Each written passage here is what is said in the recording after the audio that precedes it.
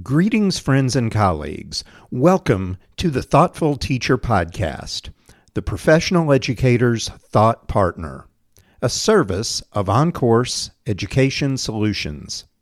I am Scott Lee. Today, we continue with part 2 of our discussion on school safety and de-escalating disruptive students with Dr. Amy Muphy and Dr. Brian Van Brunt, who have co-authored Addressing Dangerous Behavior in the Classroom in the September 2018 edition of Education Leadership and the book Uprooting Sexual Violence in Higher Education. Amy Muphy is assistant professor in the Department of Curriculum and Instruction at Angelo State University. She was formerly the Dean of Students at Texas Tech University and has more than 20 years of student affairs administrative experiences, including work related to behavioral intervention, crisis response, prevention, and wellness. She co-authored a staff guide to addressing disruptive and dangerous behavior on campus. Her research includes the joint development of the ERIS, Extremist Risk Intervention Scale, as well as other tools and resources for behavioral intervention teams in schools and universities. She has authored more than 10 different book chapters and several peer-reviewed journal articles on related topics. Amy is past president of the National Behavioral Intervention Team Association and past managing editor of the Journal of Campus Behavioral Intervention. She is a member of the advisory team for the International Alliance for Care and Threat Teams. Brian Van Brunt is the Assistant Deputy Director for Training at Secure Community Network.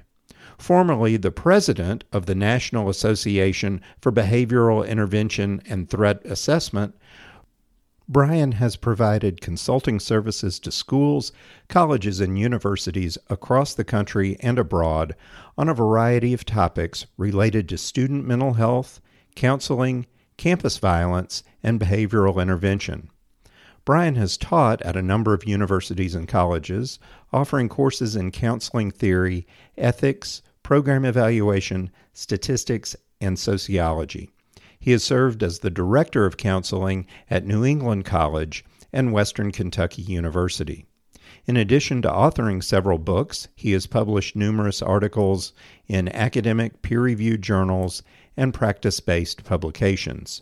He recently published his first novel, Wolf Howling, with 2 more in the series coming soon.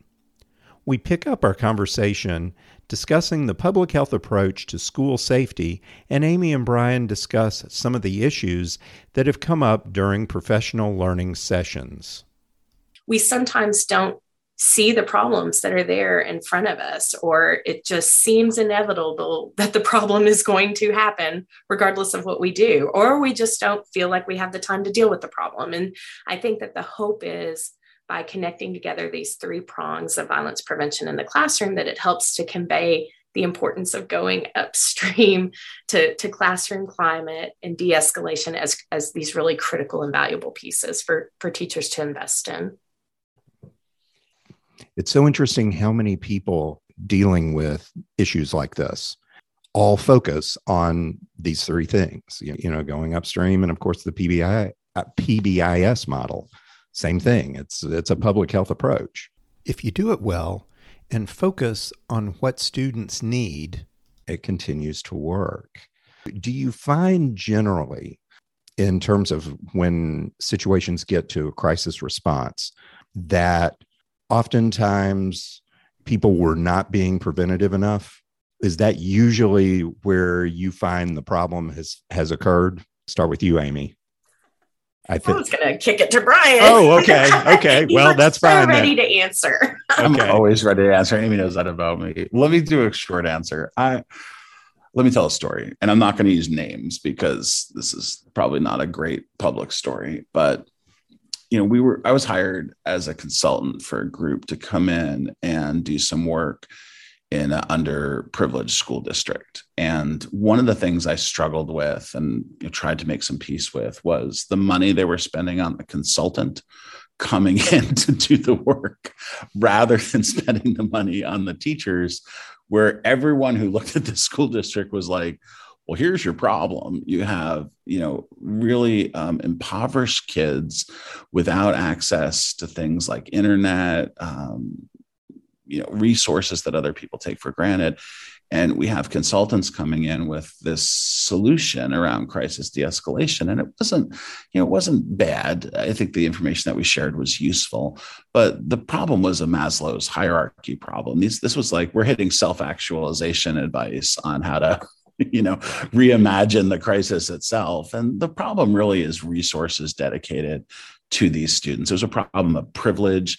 I can go so far as to say there's a problem of systemic racism in the system worked into it. So those were the issues. So I really do believe the core tenets of Carl Rogers and the humanistic approach to counseling, that people are generally good.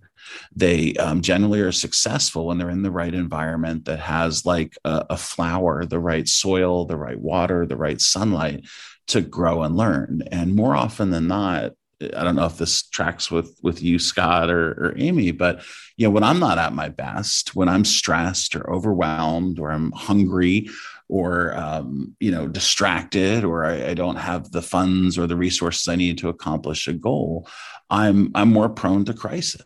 And I think we just have to look inside and appreciate that it's the rare crisis that really just is looking for a singular technical way of I think about that Robin Williams movie. You're going to have to help me with the title, where he's how about these apples, with the Matt Damon? Either of you got that? Oh, yeah. Good Will Hunting. Yeah, right. Like, so I think it's very rare that we need some kind of like cathartic therapeutic insight, like in Good Will Hunting, where he has this like breakdown afterwards, like, now I'm going to change my life.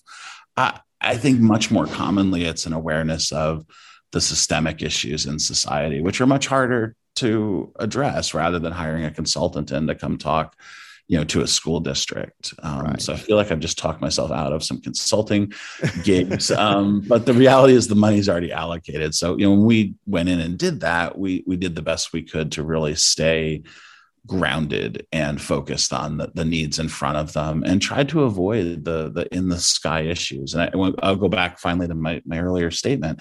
We spent those 20 minutes of every hour listening to them and their stories, so that they've felt understood and were understood, and that our interventions and suggestions were more grounded in the reality of what they were trying to do. And that's important too. Amy? I think it's one reason I was struggling with the question a little bit, because we're in this moment, right, of teacher shortages, teacher burnout, right? Education and healthcare have been hit extremely hard by the pandemic. And so for me, if I could tell school personnel and teachers one thing, I would want them to know that they do have the skills and the attitudes to help promote safety in their classrooms and to de-escalate these crises without a lot of additional training or special techniques. That I think they sometimes second guess their ability to know what to do, when one of the most important things that they can do is to be an engaging and authentic teacher,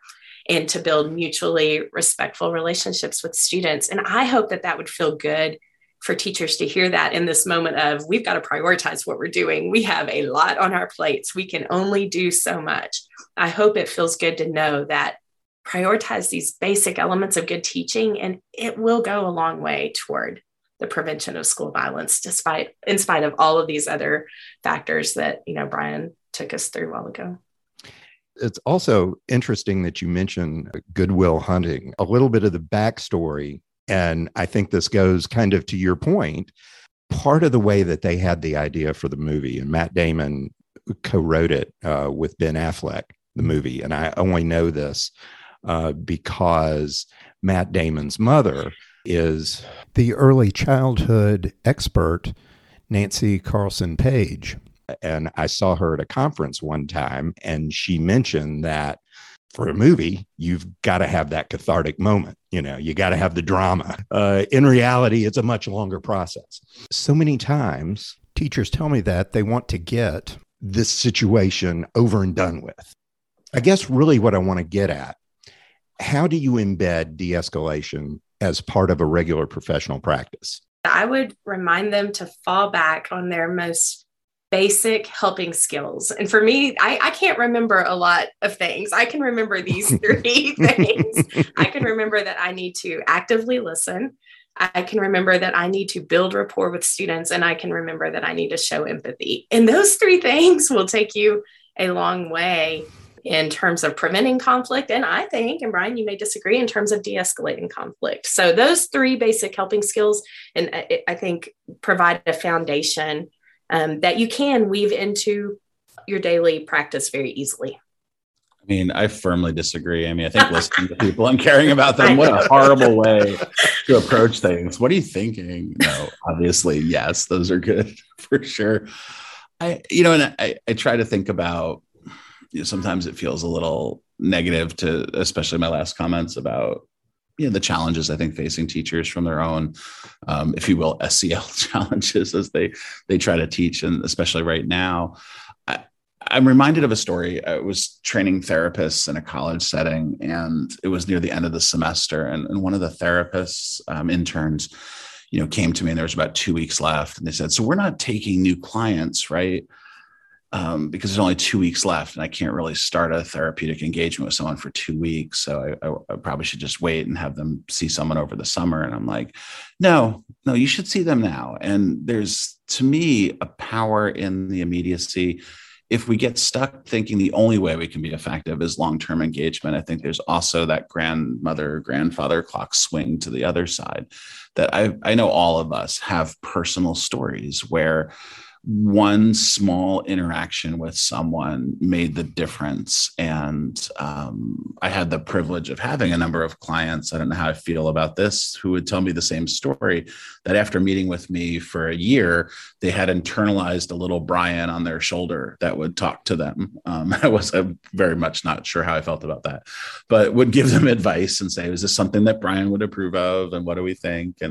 And so, it was really just amazing to me the way that the people that we teach, that we care about, that we provide therapy to, the kind of unknown aspects of what we share that means something so powerful to them. So while we're talking about the long-term investment, I think it's also important to remember that a simple act of kindness, something as small as we had a teacher who was providing some socks for a student whose parents got divorced, and they had uniforms. Big proponent of uniforms, really deals with a lot of the challenges with, social and interactions with students, and, but they didn't have clean socks, and it was an issue, and they were wearing a different color sock, but the teacher had invested in those. And we all have stories of teachers who go above and beyond. And I think when we're training them, it really is that parallel process of appreciating their work. People like to be identified and acknowledged. Sometimes that's all we need to have that energy to go forward and to pass that down to the students that they're working with. So this is super touchy-feely and the opposite of what I was just saying, but I think it's an important reminder that when we do train and talk about de-escalation techniques and the way to apply all these things, in the same way when I train therapists, that there's the content stuff that's super important, but more importantly, it's the encouragement, the inspiration of hope, the caring for them as an educator, and kind of reminding them a little bit about why they got into this. And even though the slings and arrows that we suffer have worn them down a bit, I have very fond memories of feeling exhausted at times. And then I talk to a friend or someone who inspires me and reminds me, and then I'm suddenly full of energy. So I think that's part of it too, when we're training and talking with teachers about these issues, to not neglect that person-centered side of caring for them as people and honoring the work that they're doing. Now I'm in a Richard Dreyfuss place. What's that one where everyone stands up and claps for him? Scott, I feel like you're a movie buff, so you'll get that one. Well, no, actually, what I think the movie that you're thinking of, and I'm not, I will tell you why I know almost all of these movies. Is it Mr. Holland's Opus? Yeah, he writes a piece. When I was working on my master's degree, I ended up taking a class, Topics in Philosophy of Education. So it could be anything that the professor wanted to teach. And that semester, the topic was the teacher in film.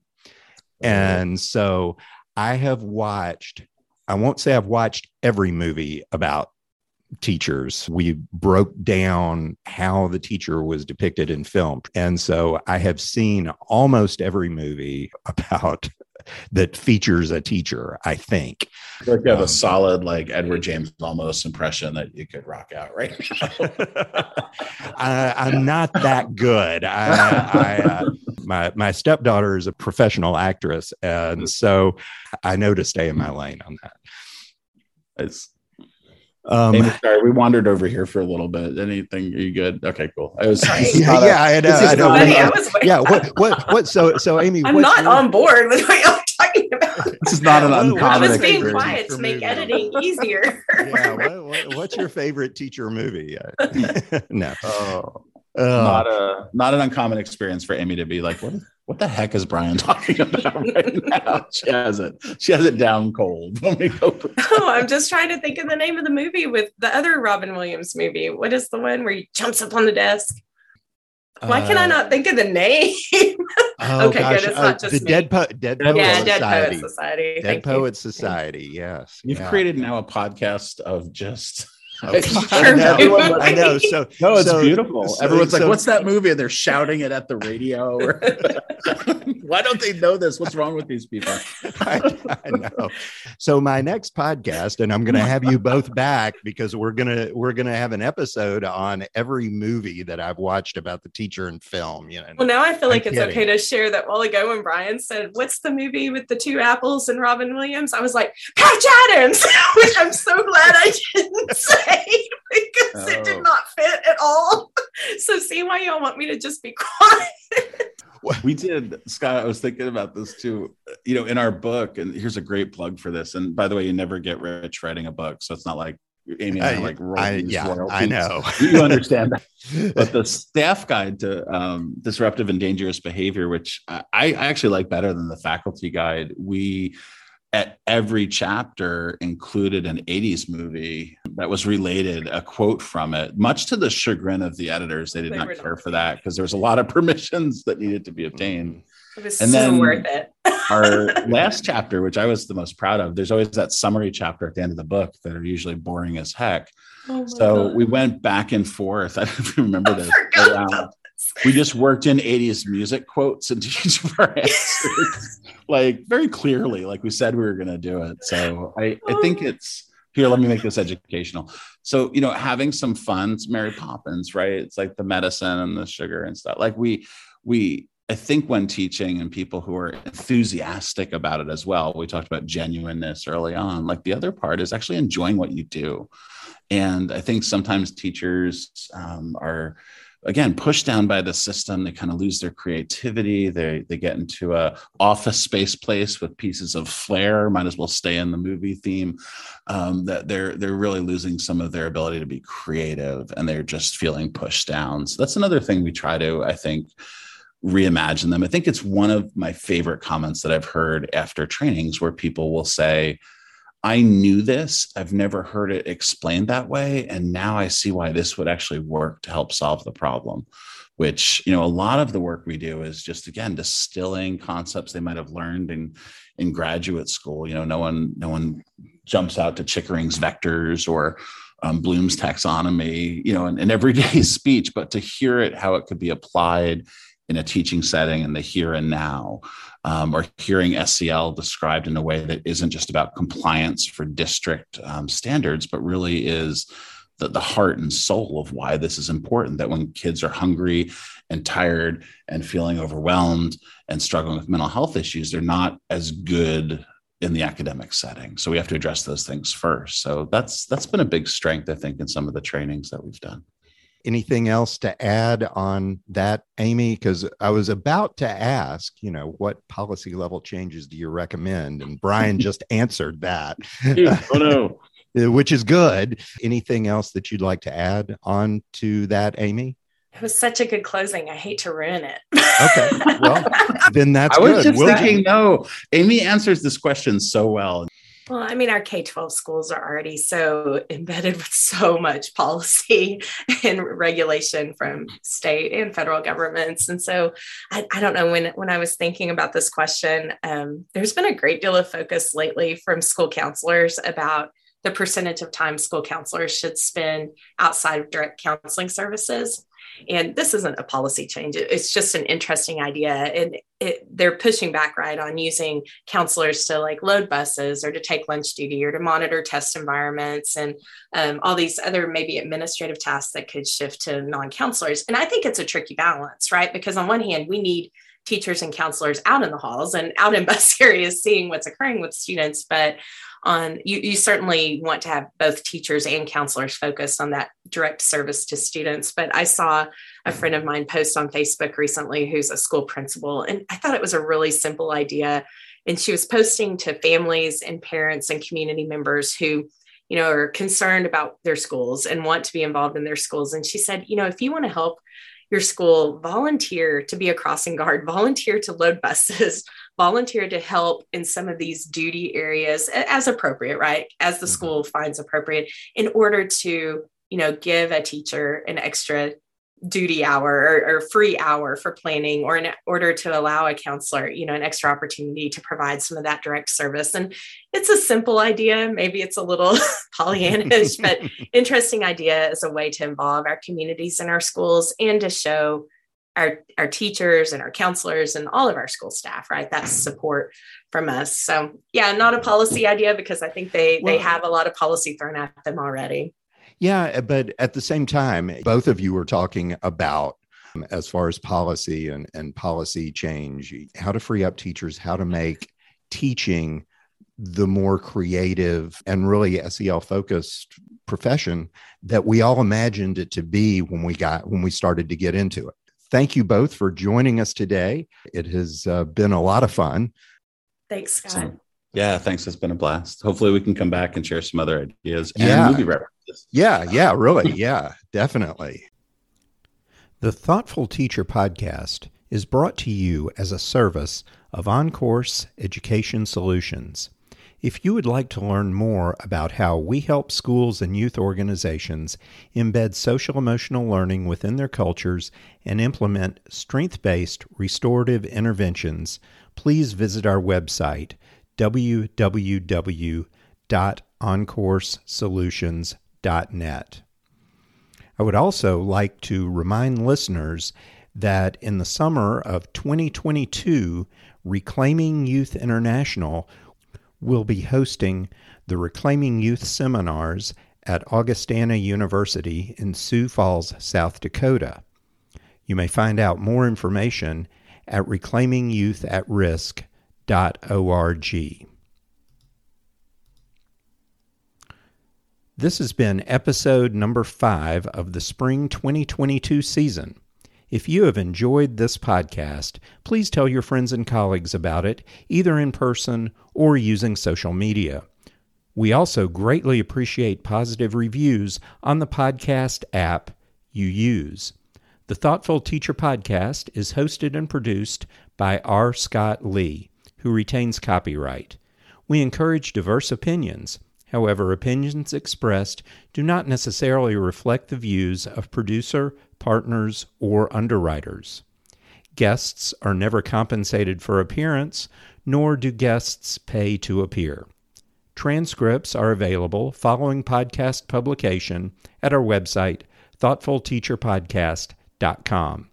Sponsorship opportunities or other inquiries may be made on the Contact Us page at our website, thoughtfulteacherpodcast.com.